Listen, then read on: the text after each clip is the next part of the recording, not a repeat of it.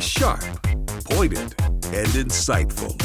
This is Stacy on the Right on American Family Radio and Urban Family Talk. We are going to end the international embarrassment of the United States of America, our great country, being the only major nation on earth not to guarantee health care to all as a right. I think spying on a political campaign is a big deal. It's a big deal. You're not suggesting, though, that spying occurred. I think spying did occur. Yes, I think spying did occur. It starts with family and faith, or faith and family. And we need more of that. And then if you don't restore the family, it's hard to correct any problem. It's hard to produce anything positive. And now, Stacy Washington. Okay, I can't help myself. I'm laughing because, well, first of all, I'm laughing because I have a little bit of joy in my spirit because, like I said, I went to one of the Thrive events today, and I took daughter, the youngest. She's just been hanging 10. You know what I'm doing? I'm buttering her up because there'll only be her left. In like less than 6 months, the second child, the only son, will be running off to college and living his life. And I've been reading all the blogs from the other moms talking about how the sons don't communicate. The daughters text, but the sons just don't do anything unless you sent them a box of goodies. They're just not communicating. Now, it's hard for me to believe that our son would be like that. But regardless, I've been looking at this and thinking it's just Madison. And she's always been a little pip, just, a little joy. But it's awesome to get to hang out with her and have a lunch and go and listen to not just the pro-life message. It was a supercharged event today that just, sometimes you interact with people. And Bridget Van Means is the head of Thrive here in St. Louis, and it's all over the country now. They've now got centers in multiple states. But when you see this inception at 2009 when she took over the organization, and then see the growth and the pattern there, and you hear her passion, and when she shares about what God has done through that organization, because it's kind of about her because she's obedient, but it's really not about her. It's about him. He's the one that makes things possible. He's the one that clears the path. He's the one that directs our steps. He's the one that makes it possible for us to do amazing things. And so, just so fantastic. So I'm a little giggly off of that. And also, it's overcast, but it's not snowing, it's not hailing, and so I'm still going to praise God for this weather, because as long as it's warm, I'm good. We have a caller. Let's go to the phones, and if you want to call in, I know we've covered a lot, and I still have so much more for you, so stick with me. The call lines are 866-963-2037, 866-963-2037. Adrian in California. Hey, welcome to the show. Thanks for calling in. Good, how are you? Thank you for having me. Sure.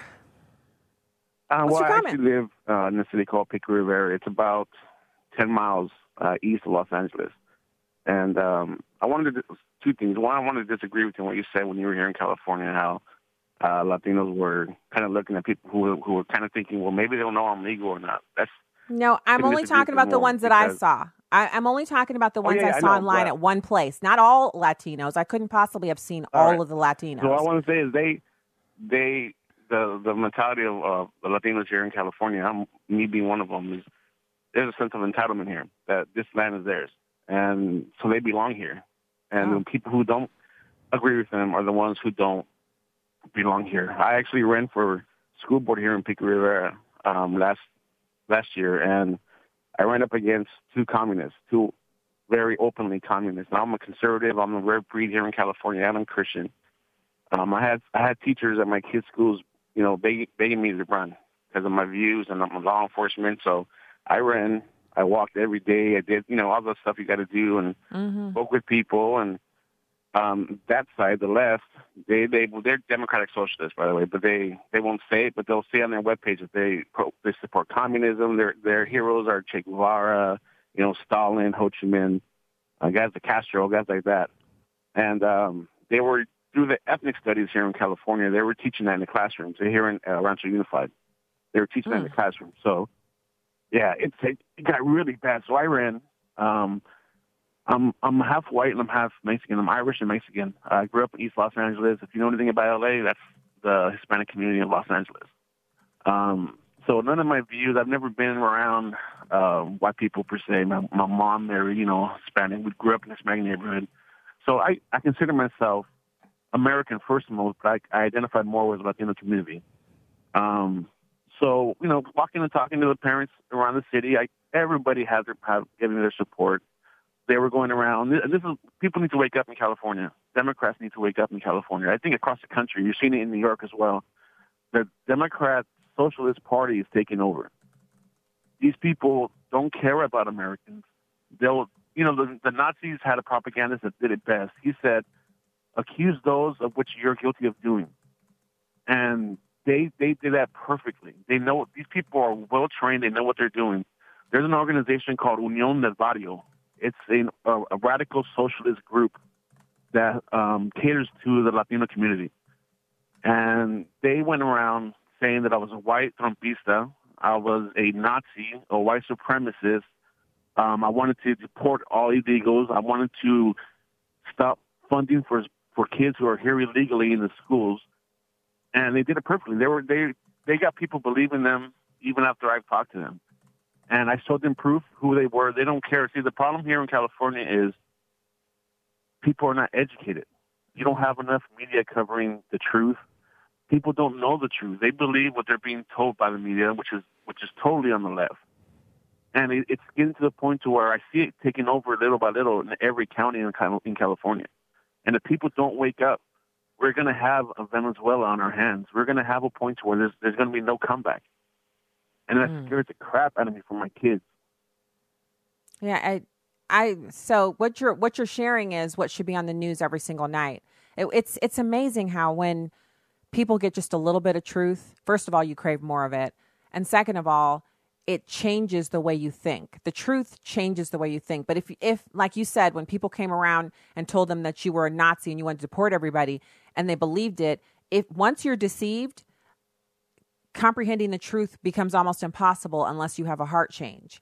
And so, we need so many different things, but more than anything, we need Jesus Christ, because when your eyes are sealed off, when your eyes are you can't see, you've been blinded by lies and deception, and you need the truth of Jesus Christ to be able to clear all of that out so that you can actually comprehend the difference, because it's hard coming out of something like that. I'm speaking from experience. If you're living as a Democrat and you're voting with the Democrats and you believe that abortion on demand and socialism and all that other stuff, you're deceived. And then when you come out of it, it's a little at a time. I mean, some people have an instant moment, but usually it's one thing. You're like, wait a second, I believe that. That's not right. And then you start researching and looking and questioning. And then before you know it, you're like, well, this is more than just one thing. I want to say, first of all, thank you so much for calling the show, Adrian. I appreciate the information you just shared. It's eye-opening. I wish you were on CNN sharing that. You know what I mean? You taught us something today, but I wish desperately, even though CNN's audience has been totally gutted, and also MSNBC is suffering, I still wish that the people who are still watching that would hear what you just said. It's like, it's so sad to me that that's what's going on, because if anything, if we were in a situation where we knew we could never deport another person, my wish for those people who are here now that are going to be Americans would be that they would learn about the Constitution, learn about our rights and liberties that are given to us by God, and that they would want to be Americans. Not that you don't have any of your own personal culture, but that you would learn to love this country and to appreciate it and want to preserve it. I don't think that's happening. I don't see people wanting to preserve what we have here. It seems everybody wants to tear the country up and go in a different direction, other than the direction that the thing that made you want to come here in the first place. The thing he said about people who are here illegally wanting to, or feeling like this is their country and it belongs to them already. I understand that's what La Raza preaches, and that's what is on Univision and Spanish TV. Spanish-speaking TV, it's like this land was always theirs. It's going to be theirs again. They're going to take over the whole of America. And I just caution people, you can take it over. It might even be that the judgment, I hate it. I don't want America to be in judgment, but we've seen so many times in the Bible where nations fell under judgment and part of the judgment was that some of the women and the children were carried away into slavery. The young boys, the young men, carried away into slavery. Look at Daniel. He was carried away by the Assyrian king to serve because he was of a noble family and handsome and intelligent. He took all of the noble sons, the handsome, intelligent ones, were all taken away and trained in the ways of Assyria, trained in, idol worship and all of the ways of their culture. And he was still able to make a huge mark for the kingdom because he refused to adopt their ways. He learned everything that they told him to learn, but he refused to become one of them. And that's the thing here. So, the idea that you can come in with your own cultural norms, like Middle Easterners or people from Guatemala or whatever, you come in with your cultural norms and you want to be in America, but you want to live like you're in Honduras or the Middle East, means you're going to turn the place you're living in into the Middle East, which will mean at some point you'll be trying to get out of here and go somewhere else. I don't know if you guys saw in the news, Canada is no longer accepting refugees or immigrants from America because they know people are coming into America and they're like, well, we don't know what we're going to do under Donald Trump. So they want to go up to Canada because they think it'll be easier for them to get citizenship there. But Canada's like, no, you ain't. You ain't coming up here. We don't want all of you rejects from America. Isn't that something? Isn't that something? In other words, the Canadians are saying it's cold up here. It's nothing like your home country. Go back to America or your own home country. You can't come up here. Pretty stunning. All right, we have just enough time to cover this. So it's these 234 House Democrats and 2 Republicans who've sponsored this bill. And the bill is about boys playing girl sports. Now, I don't know why. I honestly don't know why. Why do boys need to play girls' sports? Because they're no good at boys' sports? So never mind that it's Title IX. It would be completely obliterated. And how many years women and men work together to try to get a program through public schools that would fund sports for girls. So girls softball teams, girls basketball teams, not because they're all going to go play professional sports, but because it's really fun for kids to play on teams with kids who are similar in size and age and ability to teach them teamwork and sportsmanship and all of that. And they're going to obliterate all of that for a teensy-weensy little exchange, for a teensy-weensy tiny little bit of people who clearly they don't have their mental acuities in proper order. So just, that's not right. I know it's like one of those things where we could go into it for ages and ages and ages, but I'm just not going to. It's not right. We shouldn't be doing that. And it's got to be stopped. I'm hoping that the Senate will stop it. So quickly, one more thing, and we didn't cover this the day of, Ilhan Omar, because I have to be really careful how much time I give to AOC and Omar and Tlaib because they're morons, right? And if they could, they would dominate every show every day with their moronic and idiotic comments. We can't allow that to happen. But Omar said that 9/11 was when some people did something, and she is getting roasted for it. She's facing a huge backlash after her speech at a Muslim rights group event, which she said the 9/11 attacks were some people did something. She was talking at a CARE fundraiser last month. She said other Muslim Americans should make people uncomfortable with their activism and presence in society. Now, first of all, I don't get this at all. You're wearing the headscarf of oppression and you want to make other people uncomfortable with your presence. It seems like her speech would be, let's assimilate and let's make ourselves Americans because we love it here. And let's make other Americans comfortable with us by being American. It doesn't mean we have to give up our culture entirely, but there are some things about being in America that are really beneficial to us, and we should participate. We should do those things. Instead, she's saying they should make people uncomfortable. She said, CARE was founded after 9/11 because they recognized that some people did something and that all of us were starting to lose access to our civil liberties. Again, moron alert. She's on the move. And the backlash is appropriate, I guess. Whatever. When we get back, we'll have John York from the Heritage Foundation.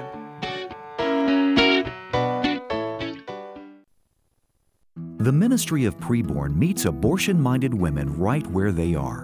When a young mom sees her baby on ultrasound, she's 80% more likely to keep her baby. And I got to hear and see my baby for the first time.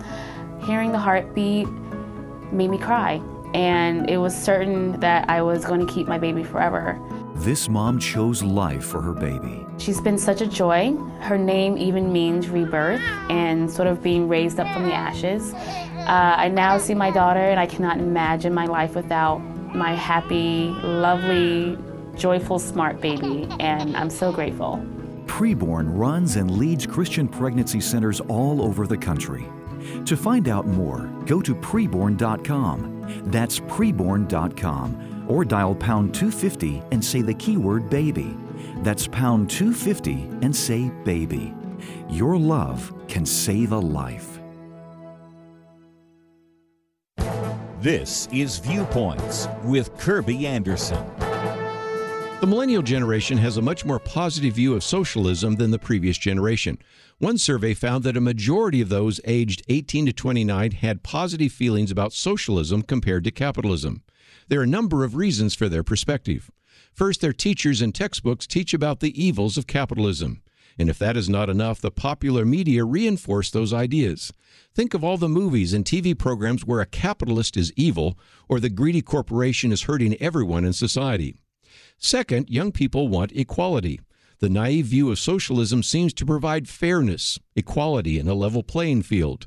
Millennials who feel that life is unfair gravitate to socialism because it seems to provide help for those hurt in a free market society. Third, they haven't done the math. It's easy to argue for free college tuition when you aren't paying for it. It's easy to let the government pay for everything until you realize you are the government. One article that appeared in the Washington Post had this headline: Millennials like socialism until they get jobs. Here are two suggestions about how to get the younger generation to rethink their ideas about socialism. First, millennials don't like other people telling them what to do. In a socialist economy, the leaders are constantly telling you and the economy what to do. Second, a small group of bureaucrats are making most of those economic decisions. Ask them if they've ever tried to get anything done with a committee.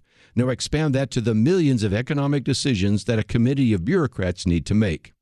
History, logic, and personal experience illustrate why socialism doesn't work and is harmful to people in general and the society at large. I'm Kirby Anderson, and that's my point of view.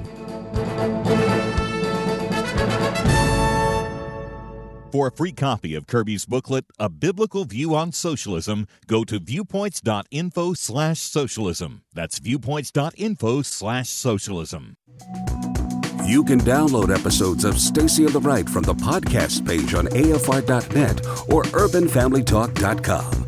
Now, back to the show on American Family Radio and Urban Family Talk.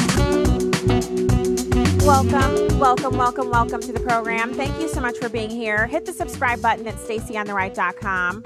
You can find the live stream of the show. You can find columns that I've written and also other cool content like a list of President Trump's accomplishments and also an ongoing list that I've been compiling of all the sexual assaults that have occurred at Targets, because we're still running that boycott of Target over here at American Family Association.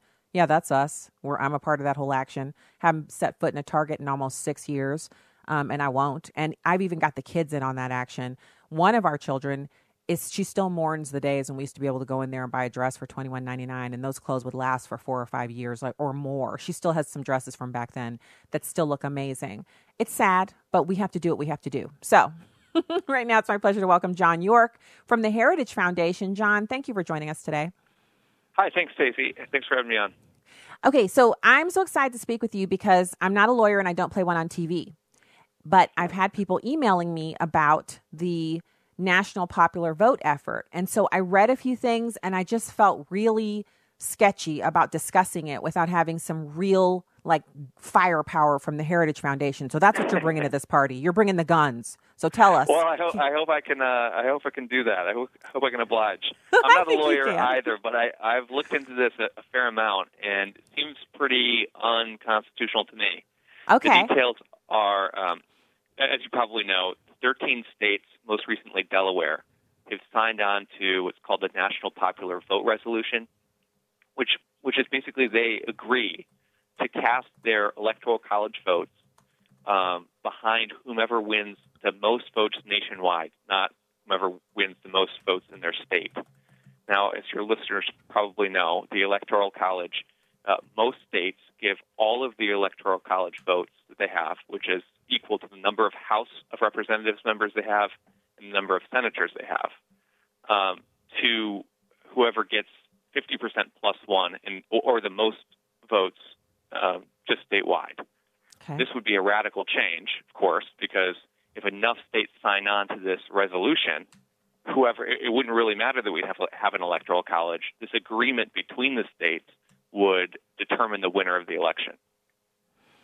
So what would happen then? Because they're setting this up so that if they can get the 270, so enough states to get to 270 votes, then they would have effectively changed the Constitution but without using the normal mechanism, which is to go through Congress and have 2/3 of Congress ratify it. And I think it's 2/3 of the Senate as well for a constitutional amendment. 3/4 of the states.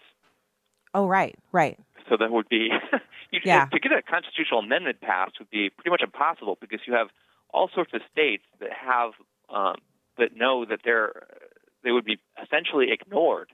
If there was a popular vote, they would have to sign on to create or to get rid of the Electoral College. So this is a kind of an end around. But yeah, it's unconstitutional because of another clause of the Constitution. It's called the Interstate Compact Clause, which says that any agreement like this between the states has to be agreed to or ratified by Congress, but by a simple majority vote. So it would be much easier than an amendment. So is that why they're doing it? Because they want a simple majority vote and they think they can win that?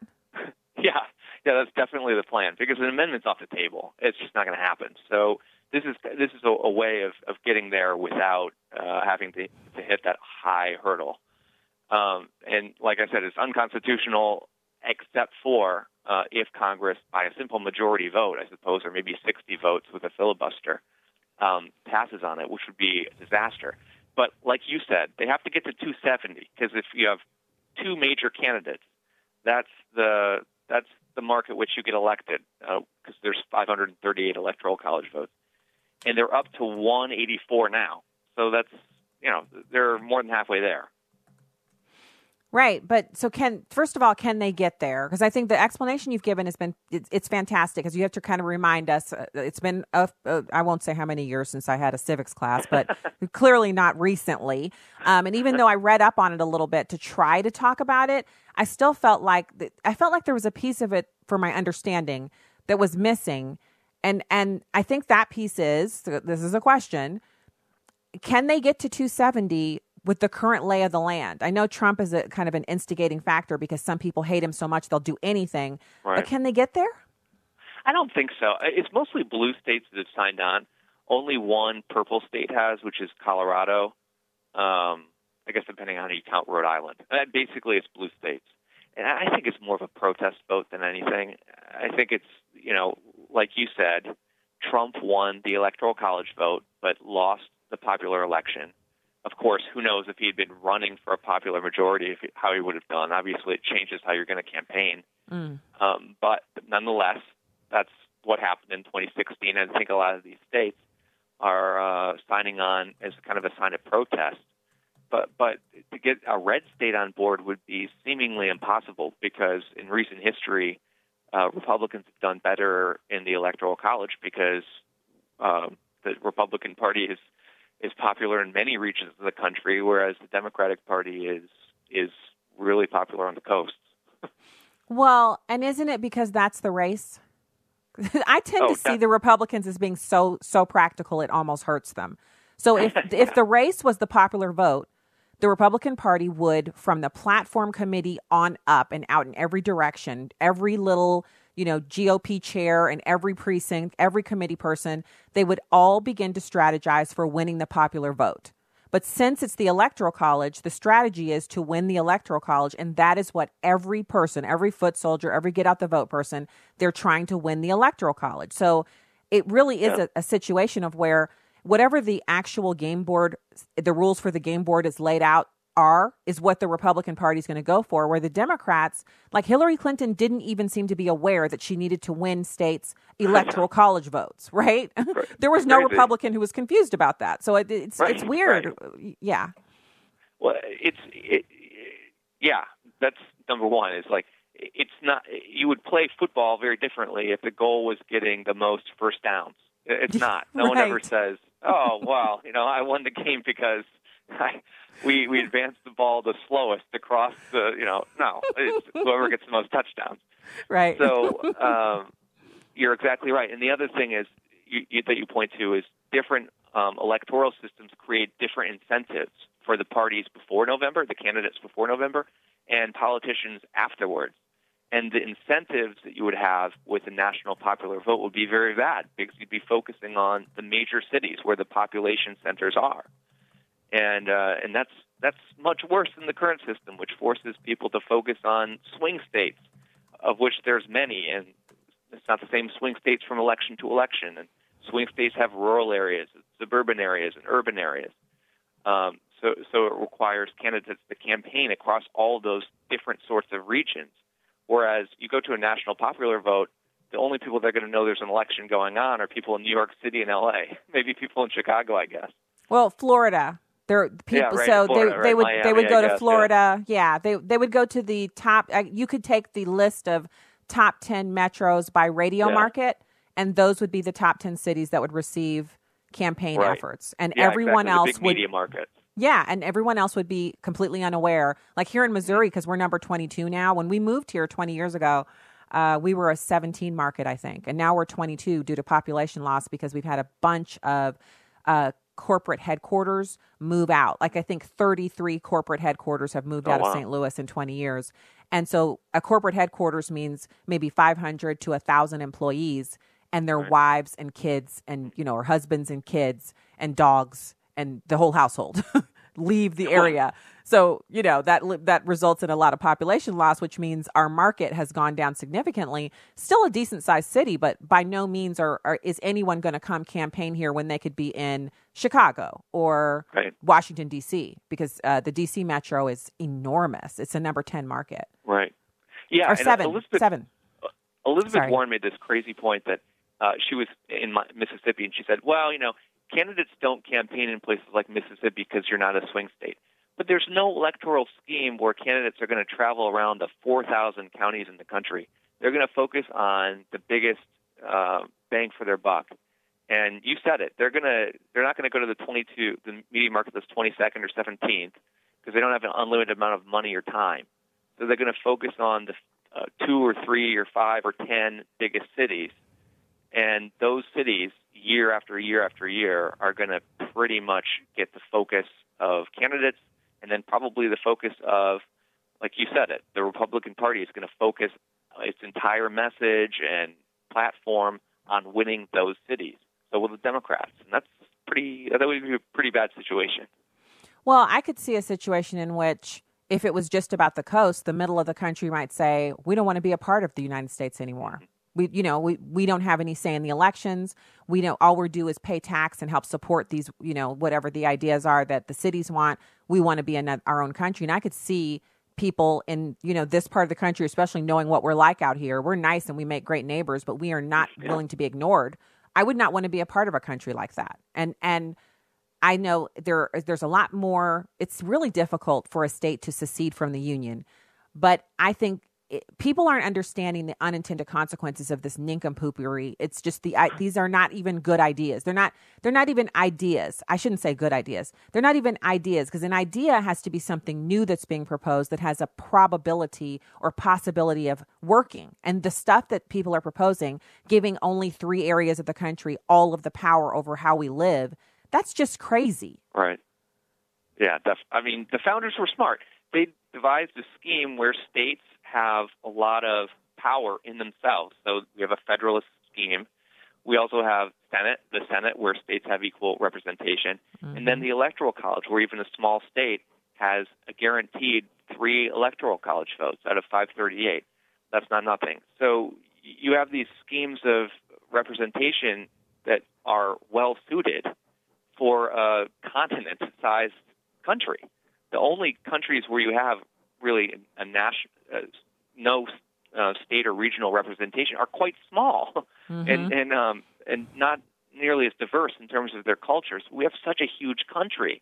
And how much does a person in Missouri or North Dakota or Wyoming want to be governed in every instance by people in New York City or L.A.? That's a totally different mindset and culture, and the founders understood, I think, that there'd be a lot of regional diversity, and thank goodness a lot of their Constitution remains unadulterated to include the Electoral College. Exactly, John. It just makes me think because I do think that Republicans would obviously, because they want to win, they would change the way they campaign. But it always reminds me of back when Roy Blunt was running for the Senate for the first time. And he literally, so what other senators do, like Claire McCaskill, she went to Cape Girardeau, Kansas City, and St. Louis. And she hit every single little municipality in St. Louis and Cape Girardeau and Kansas City. She went to the rural areas, but she didn't spend a ton of time out there because she knew her votes weren't there. She knew if she could win the big metro areas, she could probably win. But Roy Blunt never ran against her. He ran for the other senatorial seat. What he did was he hit every county in the state of Missouri, specifically the rural ones. He hit every one of them 3 times, 3 visits to every single county in the rural parts of Missouri. And I remember driving across the state. In Missouri, it's not tiny, but it's not as big as Texas by any means. So I'm driving across, and the further out I went, the more like literally building-sized Roy Blunt signs I saw. And I began to realize that what he was doing was he was making sure that he would win every single county to make up for the parts of St. Louis, Kansas City, and Cape Girardeau that are very liberal that he knew he couldn't win. And there's a lot of votes in the outstate here. Like we only have like 5 million people or so, but out of the 5 million, there are a lot of them who live out in the rural areas, and he could lock down by going to, a fish fry or a dinner or something and a barbecue. He could hit 3 of those and lock that entire county down. And he did. And he has not been in any danger of losing his seat since he's I think on his second term now. So he figured out the lay of the land and how he could win, and that's how he went about it. I remember when Greitens was running his campaign, he was guaranteeing himself the veterans vote, which is very diverse in Missouri. Not every veteran votes for a Republican or what have you. But I guess what I'm saying is people who want to win figure out the strategy that will yield them the most votes. And what the Democrats want is to put all of the strategy into 3 areas, which will ultimately disenfranchise some Democrats as well. Oh, totally. Well, what you point out, I like the looking at governor's races, too. I think it shows 2 different things. One, that a state is small enough a unit where if you're focusing on swing states, you can really travel around and hit every rural area, and you see it all the time. When candidates are traveling around Iowa or when Trump was traveling around Michigan, Hillary didn't really make much of an effort. And you see candidates traveling around to local diners, et cetera. So the fact that they're focusing in on these swing states, there's nothing divinely ordained about Ohio. I mean, why is that? Why do they have such an outsized role? Well, they won't in maybe 2 elections or 3 elections. They happen to be a swing state now. They're taking their turn. But what's really good is that candidates, because every vote really matters in Ohio, really are forced to travel around every county in that area. And so they might not travel to Peoria, Illinois, but they're traveling to Mount Vernon, Ohio, and there's probably a lot of similar interests there. So that's a really good thing. The other thing it shows is you hit the nail on the head. If you want to know what a national popular vote leads to, look at a state like Illinois or a state like New York, where you have a major population center, and rural, the rest of the place. And you see that Chicago and New York City get the bulk, not just the bulk, almost all the attention. So New York Times, I think, it might have been the Post, ran a story where it showed where Andrew Cuomo had traveled during the 8 years he's been governor. He hasn't visited 3 counties at all. He visited another 10 counties once. He's visited New York City 601 times and 90 visits to Nassau County, 59 to Suffolk. So that's what we have. We'd have a system like New York or Illinois, and that's no good. It'd be horrible, horrifying. Hey, John York of the Heritage Foundation, you were awesome. Thank you for joining us today and giving us the straight scoop on that. We'll be back with more right after this. This is Uncommon Moments. Here's former Super Bowl winning NFL coach Tony Dungy and his wife Lauren sharing from their book Uncommon Marriage. When I coached in Indianapolis, Lauren and I lived apart for about 18 months. It was tough. One of the biggest challenges for Lauren was trying to keep me connected with the kids. She had to be creative to make it work. Our love and commitment to each other and our family brought us through. But that's not to say those months were fun. Often our love had to be sacrificial. Both of us needed patience and stamina. With Christ at the center of our home, we committed our family to prayer, even if it was just a quick prayer on the phone. Prayer should be a priority. For Tony and me, it's the key to a strong marriage. Tony and Lauren Dungy, authors of Uncommon Marriage, learning about lasting love and overcoming life's obstacles together. Discover more at CoachDungy.com. Hi, this is John from Olive Branch, Mississippi. I just wanted to say that you guys have really blessed me. I've been listening for a few months now, and it's been so needed and so needed in my life and in my wife's life. We both listen to you guys as much as we can, and it's just great to hear some strong, unapologetic witnesses for the Lord that stand on His word as opposed to standing on the shifting sands of the culture. So I just wanted to tell you guys thank you for being a blessing. We tell people all the time about you guys, and just keep on doing what you're doing. We really appreciate it. Urban Family Talk presents Share-a-thon 2019. Starting Tuesday, April 23rd, it's time to take a stand in the gap. Media Minute with Howard Kurtz. Social media giants have become strikingly unpopular. That according to a new NBC Wall Street Journal poll. Check this out. 6 in 10 Americans say they don't trust Facebook to protect their personal information. 57% of Americans say they agree that social media sites like Facebook and Twitter do more to divide the country.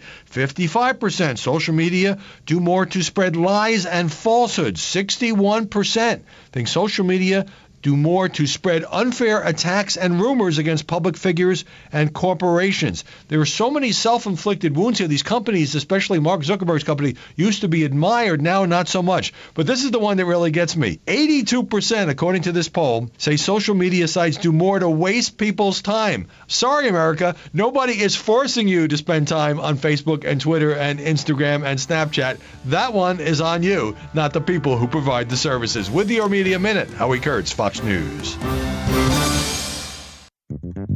This is Stacy on the Right with Stacy Washington on American Family Radio and Urban Family Talk. 4 months, we're still waiting, but I think there's a bigger problem in the Congress. We have to be able to rely on the Intelligence Committee and the leadership of that committee because, as the American people know, every member of Congress does not see every piece of intelligence. Right. I have filed legislation today sent to the House that Adam Schiff needs to be removed from the Intelligence Committee because how are the rest of us supposed to be able to rely on a man who you just showed lied to the American people when he said that there wasn't spying, or when he lied and said there was actual evidence of collusion or clear evidence of collusion? If Adam Schiff is able to review covert operations and intelligence, and if we have to be able to rely on his representations, our whole system is broken. I mean, it would be like putting Lori Loughlin in charge of the College Board. It would be like putting Jussie Smollett in charge of the hate crime division of the FBI. We have got to remove Adam Schiff from the intelligence. So that was pretty fantastic as Representative Getz talking about his resolution that he introduced to remove Adam Schiff from the House Intel Committee. He's so right about what he said. And it's not because, I'm not saying this because Schiff is a Democrat. I'm saying because the Democrats control the House. They get to choose their person. But Schiff has said things that have basically made him you can't place any confidence in him. You can no longer be confident in what he says because of the comments that he's made. And if other members on the House committee feel that way, then especially the House Intel Committee, then the Democrats should replace him with someone that could be trusted. It's that simple. That's not partisanship. That's just good common sense. Now, you might remember that we had some audio from Attorney General Barr saying that he felt, yes, it was spying. It absolutely was spying that happened on the Trump campaign. If you look up the definition of spying, what happened is what the definition says of spying. It's spying is spying. No need to be shocked about it. But James Clapper, just in case you're wondering, because you don't listen to or watch CNN or MSNBC, I martyr myself in that area for you. I watch it. I listen to it. The clips anyway. And many, many times, James Clapper said that Donald Trump was a traitor, that he was a puppet of the Russians, that he was someone who could not be trusted. He not only did he need to impeach, but that he would go to jail.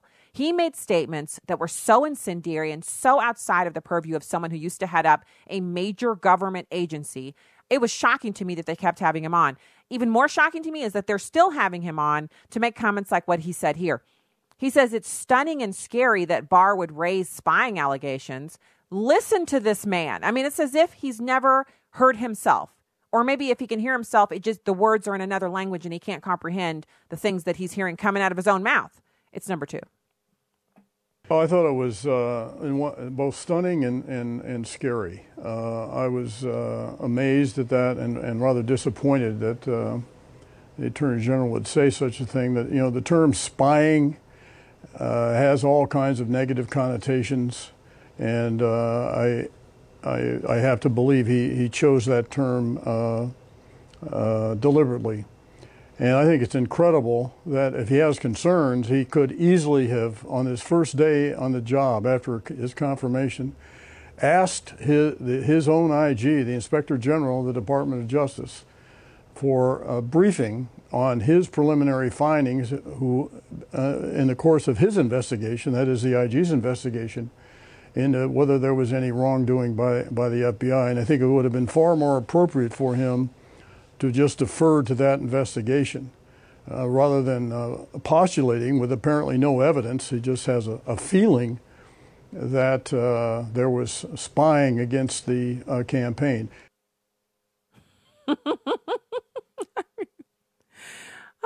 So no further commentary needed. Dude is just, first of all, why? Why do they still keep, why do they let him come on some more to say some more crazy stuff? I don't know. I mean, we'd have to ask somebody from over there. So you might have also heard that, pivoting over to Bernie Bros and Bernie Sanders, that Bernie Sanders has said, he's had to acknowledge that he's a millionaire, millionaires and billionaires. And he is saying to Americans, hey, you could be a millionaire too if you write a hugely successful book, as I did. That's what made me a millionaire. And that's why I own 2 homes and a boat. And so he's been very, this is something he has to address because he's a socialist. So instead of him giving all of his money away and making sure that we understand that he really believes in the things that he says he believes in, he instead is now trying to tell us that, well, it was capitalism that helped him make $1 million, but he's still a socialist anyway. And in addition to still being a socialist, he wants to take away your health care. And I don't mean that in a bombastic or facetious way. I don't mean that in an incendiary way where I'm taking something that he said and blowing it out of proportion. I mean, he's literally said, we played the audio, I think, yesterday on the show, where he said that if you get Medicare for all, then health insurers would be reduced to insuring little cosmetic surgeries like nose jobs or ear reductions. And he wasn't being funny when he said it, even though it sounds kind of funny when I say it. He was not joking. Now, you might think, well, how would he get that done? Well, he doesn't get that done right now. And the poll numbers it doesn't look like he's got the commanding lead over Donald Trump that was, much vaunted and ballyhooed last go around when Democrats were screaming at the top of their lungs that if only the DNC hadn't rigged the election for Hillary Clinton, then Bernie Sanders would have handily trounced Donald Trump. I don't think he would have. I really don't. But now we have poll numbers showing that he's not running ahead of Donald Trump, nor is Joe Biden. Now, there are some Republicans who are undecided, ones who voted for Donald Trump. So I can't even say they're Republicans. A lot of people who aren't Republicans voted for Donald Trump. There's a nice sized chunk of them who they're not sure what they're going to do next go round. but they might be the ones who are always the holdouts, who never make their decision until the week before or a couple of days before the election. And so they're always the ones who have that significant representation. They call themselves swing voters, independents, what have you. But they're coming from the president's current coalition. So it's troubling, but it doesn't mean defeat. Now, Senate Majority Leader Mitch McConnell, he was not mincing words when he was discussing. He was asked if they would consider legislation like Medicare for All. Now, we've heard all of the numbers about how expensive it is. We know that single-payer healthcare type countries, the rich people come to our country to get health insurance. We know the wait times are extremely long, and we've seen a very troubling rash of decisions out of the European Union's High Court against parents who want to take their kids for experimental treatments outside the country, and the European Union and their court, basically they own those kids. So if parents want to do something that the European court or the doctors don't want them to do, even if it could save the child's life, the European Union and the doctors actually have more power than the parents. That's single payer for you. Mitch McConnell is having none of it. And y'all know how sketchy I am on Mitch. I appreciate him when he's awesome, but when he goes against the president, I'm not with Mitch when he does that. His wife, Elaine Chao, she's pretty awesome. But Mitch, I'm very iffy with him. I'm with him when he's good. When he's not good, I'm not with him. Here he is being kind of good in a speech to a bunch of doctors, an association of doctors. It's number one. What really frustrates me are when the obstacles that get in your way are political headwinds created right here in Washington. You've all heard about the latest fad among my Democratic colleagues across the aisle, the new idea that their presidential candidates are tripping all over themselves to embrace Medicare for all, a radical one-size-fits-all attempt to remake the health sector, not to mention the personal and family decisions of literally millions and millions, according to grand designs dreamt up in New York City and San Francisco. Of course, I don't need to explain to any of you that it would actually be Medicare for none. It would hollow out the Medicare program that seniors rely on until nothing was left but the label, and then slap a new label, a government plan that every American would literally be forced into. In fact, my Democratic colleagues are so convinced the American people will love their new government plans that their legislation would make competing private insurance illegal. It's not exactly a vote of confidence if they feel compelled to outlaw any competition. This is what the Democratic Party is rushing toward. Let me tell you that I'm often asked what being the majority leader of the Senate is like. And the best answer I've been able to come up with is a little bit like being the groundskeeper at a cemetery. Everybody's under you, but nobody's listening. So what is it that the majority leader of the Senate gets to do that the other 99 don't? Is to decide what we're going to do. And if I'm majority leader of the Senate in 2021, we will not be doing Medicare for none. And he just made the case there for leaving the Republicans in charge of the Senate in 2021. And he used something that was, it is just doctors. If you talk to them, if your doctor isn't afraid to talk to you about something that doesn't have to do with your health care, if you know a physician personally where you can speak to them outside of their office and just ask them, what's going on in your industry right now? Like, do you feel confident, or do you feel like the proposals that are being brought forward by the Democrats have any merit? Would you prefer to be in a single payer, type of an environment? Or do you prefer the private health insurance model, or do you prefer a hybrid? What would you like to see? Ask a doctor that you know that and hear what they have to say. Obviously, their political ideology will have something to do with it, but for the most part, the doctors that I've spoken to, that I've been able to actually just take a couple of minutes and ask them about it, they all tend to be against government being in between them and their patient. And the reason is because you already have the health insurance company between the patient and the doctor. Because sometimes health insurance companies say, we won't approve that inhaler. We won't approve that EpiPen. The EpiPen we prefer is this one. And the doctor will say, well, I prescribed this one because it's actually, $14 cheaper or $140 cheaper or whatever. Or I prescribed this one because the clinical trials on this one are, in my opinion, it has more merit. This is a better option for my patient. But the health insurance company says, we cover this. And this isn't stuff I'm making up. This has happened to us where we get to the pharmacy and we're using our pharmacy benefits that we pay for. And she says, oh, we just looked. Yeah, we can't fill this one. Are you okay if we give you this version of the inhaler? I'm like, why? Your insurance company prefers this one. Well, just for 1 second, can we all stop for a second? Doctor of pharmacology, doctor of, pediatrics, mother, meaning person God used to birth human into the world, human that's been birthed that has asthma. All of us have actually met. Me and the child and the doctor have sat down and talked about what the best treatment protocol is. We have not ever seen anybody who works for our health insurance company. For all I know, they could have a bunch of robots running that thing. Now, we're happy to have insurance. We do not want to give up our insurance. But when is the last time someone from your insurance company went to the doctor with you when your kid has, just multiple rolling asthma attacks and you and the doctor are trying to figure out what to do? At what point do you hear a little light tap on the door and someone from the insurance company comes in and says, I just wanted to come in and hear what the situation is here because I kind of have a feeling you're going to write a couple of prescriptions today. No, you just get basically an automated response back at the actual CVS pharmacy or Walgreens or wherever you are. And the doctor of pharmacology strolls over and says, your insurance covers this inhaler. Now, apparently that inhaler works, but it's not as good as the one the doctor wanted her to have. So if I want her to have it, I got to pay for it out of pocket. If I want to use my insurance benefits that I've already paid for, I got to use the one they want.